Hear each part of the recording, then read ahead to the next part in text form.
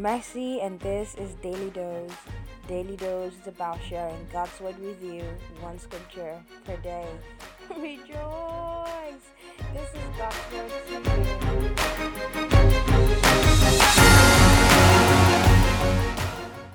On today's episode, we would be reading from Romans chapter 1, verse 25, and I will be reading from the Easy Bible translation.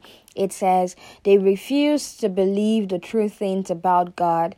Instead, they chose to believe lies. They worshipped things that God has made. They became servants to those things. But they also refuse to worship God Himself. He is the one who made those things.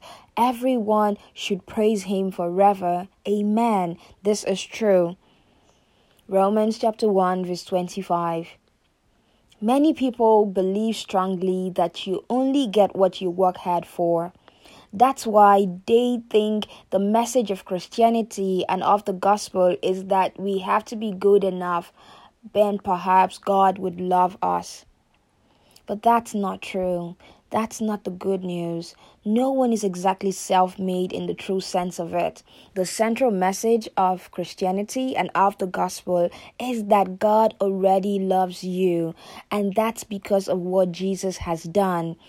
The only thing you and I brought to the table was the sin that needed forgiving. We many times struggle with fully believing that God loves completely and unreservedly because we have accepted the lie that we have to be good enough to be loved and accepted. We then attribute our right standing with God to our efforts, the efforts that we put in to be blameless and without sin. Today, let it sink in that you did nothing to earn God's love. You are not loved, forgiven, or renewed because you kept the laws. The laws only existed to show our inability to keep them and our dear need of a Savior. Salvation is God's gift to us. Receive it openly. Your day is blessed and you're highly favored.